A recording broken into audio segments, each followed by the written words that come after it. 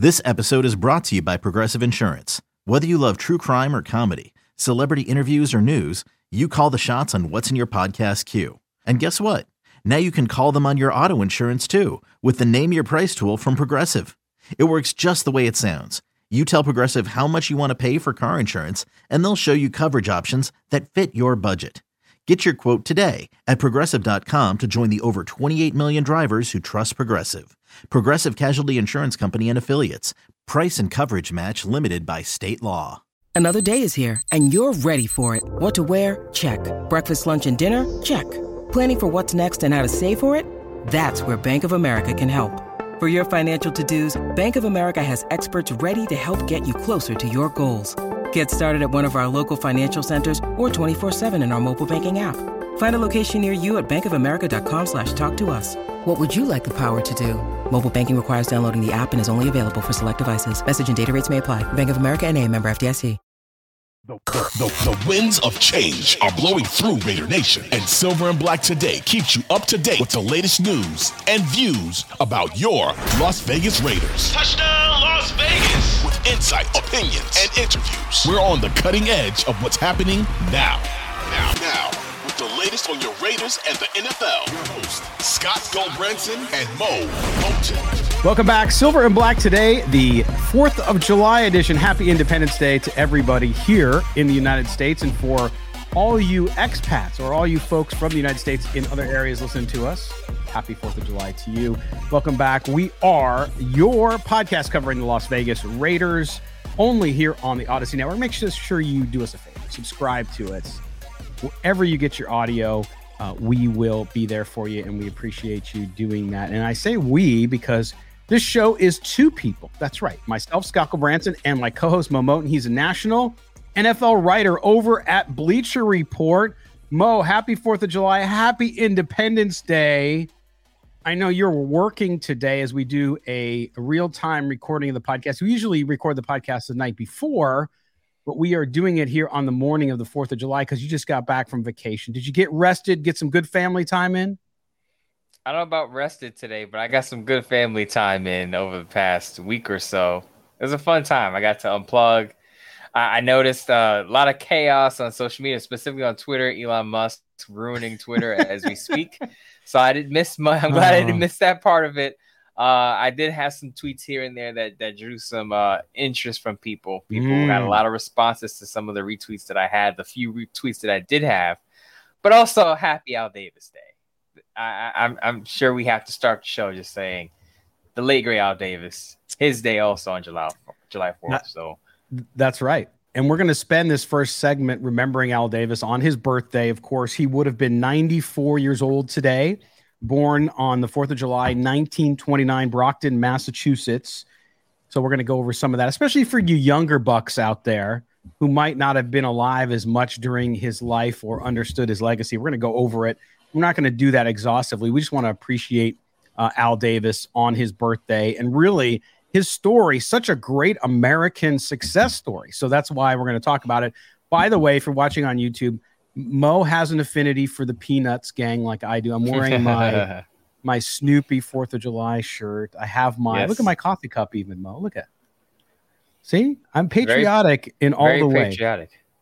And that's the thing I want to say too, is that, listen, I know, it's weird because everything you say these days becomes political to people. But what's not political to me is that we live in the greatest country on earth. Yes, we are a country of ideals, and we don't always live up to them. Every day we're trying to live up to the ideals of all men are created equal, you name it, and we fall short all the time. There's no question. But I will tell you, I still believe this is the best country on earth, and I'm feel blessed and fortunate to be able to have been born in this country, raised in this country, and it's given me a lot of opportunity, as I know it has you too. Scott, that sounds like a political lean to me. No, you're absolutely right.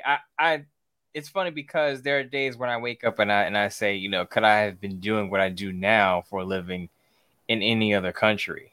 I basically I create my own schedule for the most part. I do have guidelines I have to follow, but I for the most part create my own schedule, and I live a very comfortable life.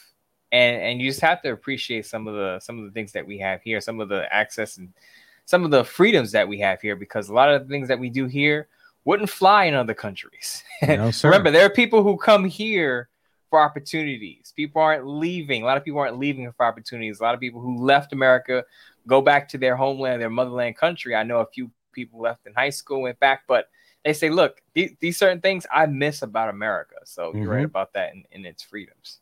It's so true. And there's no better place actually than where you live in New York City to understand that, right? Because I could go on for hours of stories, because I used to go on business to New York 5-6 times a year. And every time I got in a cab, I would take an interest in hearing the story of the people there, because mostly immigrants, right? All of our families, at least on my side, if you're from European stock, right? A lot of your relatives, Mo, didn't have the option to come over. They were brought over, but still you hear people who come over and their stories. And it's fascinating because they might be working 3 jobs, working 14, 16 hours a day, and they are giddy about being here. So again, we have a long way to go still. We have very high ideals in this country, and we don't live up to them all the time.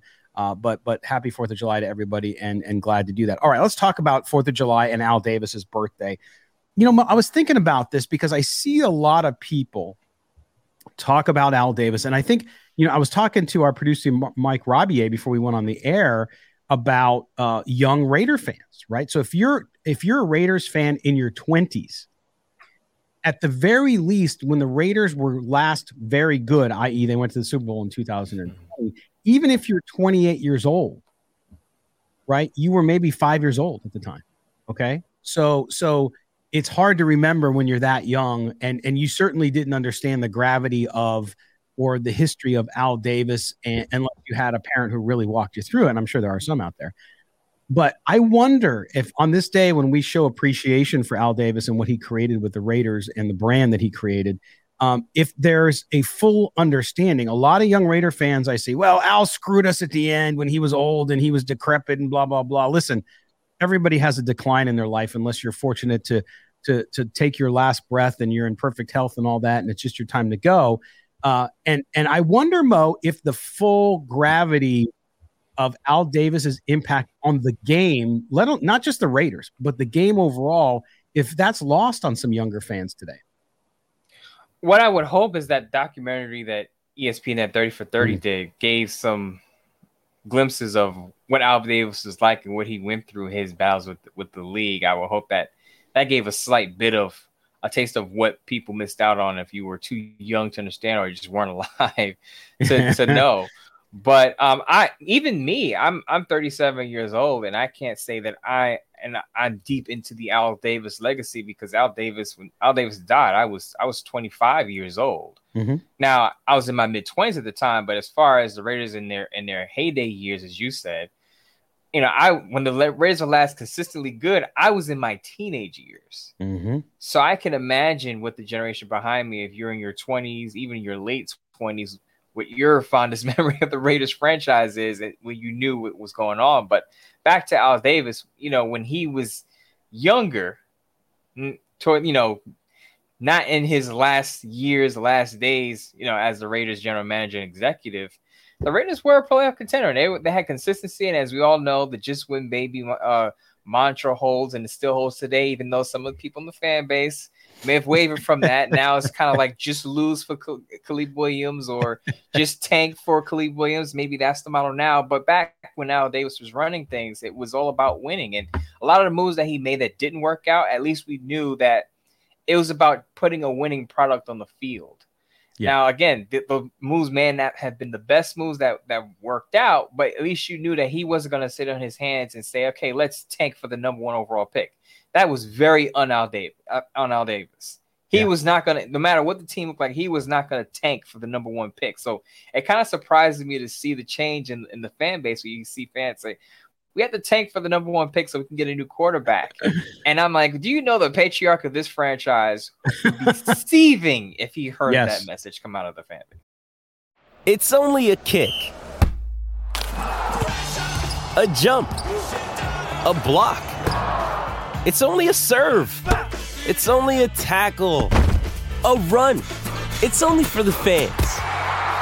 After all, It's only pressure. You got this. Adidas.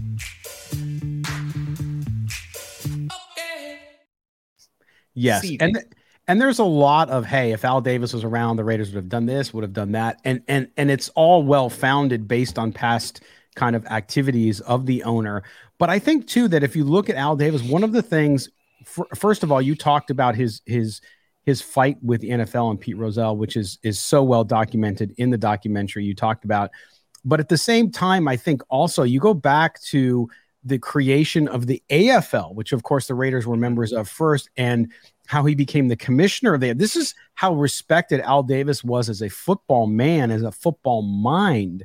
And to me, that part of it, even for me, I did not know. I knew Al Davis. Remember, growing up, not being a Raider fan, I grew up with the same kind of mentality a lot of people did. With I was, oh man, who's that dude? He's the maverick. He's the rebel. He's the guy who's always trying to stick it in the face, and his teams play dirty, all that stuff, right?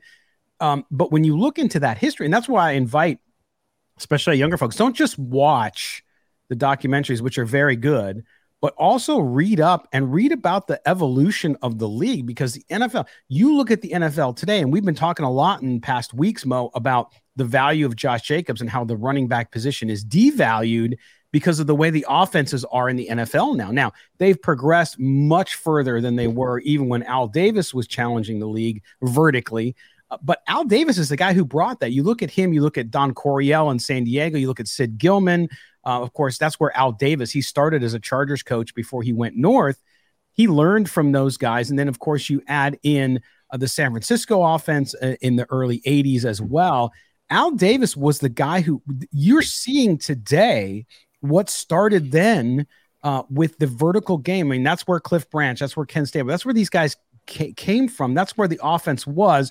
And nothing pleased Al Davis more than speed, right? That's Cliff Branch, speed kill. He always loved the guy who was fast. And Mo, that modern offense today, while it's changed significantly, it started there with those guys and Al Davis back in the AFL years.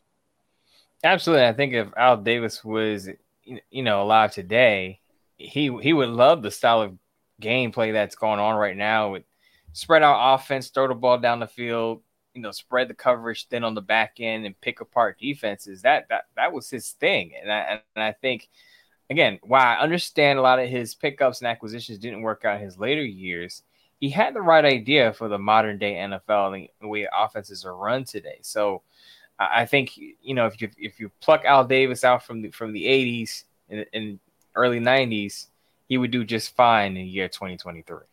Yeah, there's no question about that. And I think, too, you look at, I talked about it earlier, Mo, just the American dream here, too. Al Davis, where he came from, what he was able to do in the course of his life. And, a lot of folks today, because of the modern NFL and because of the Raiders organization and really the discord and the dysfunction that it's had since his death and even right before his death, this is a guy who wasn't a billionaire, right? Like so many of most NFL owners are billionaires. I mean, we've seen it.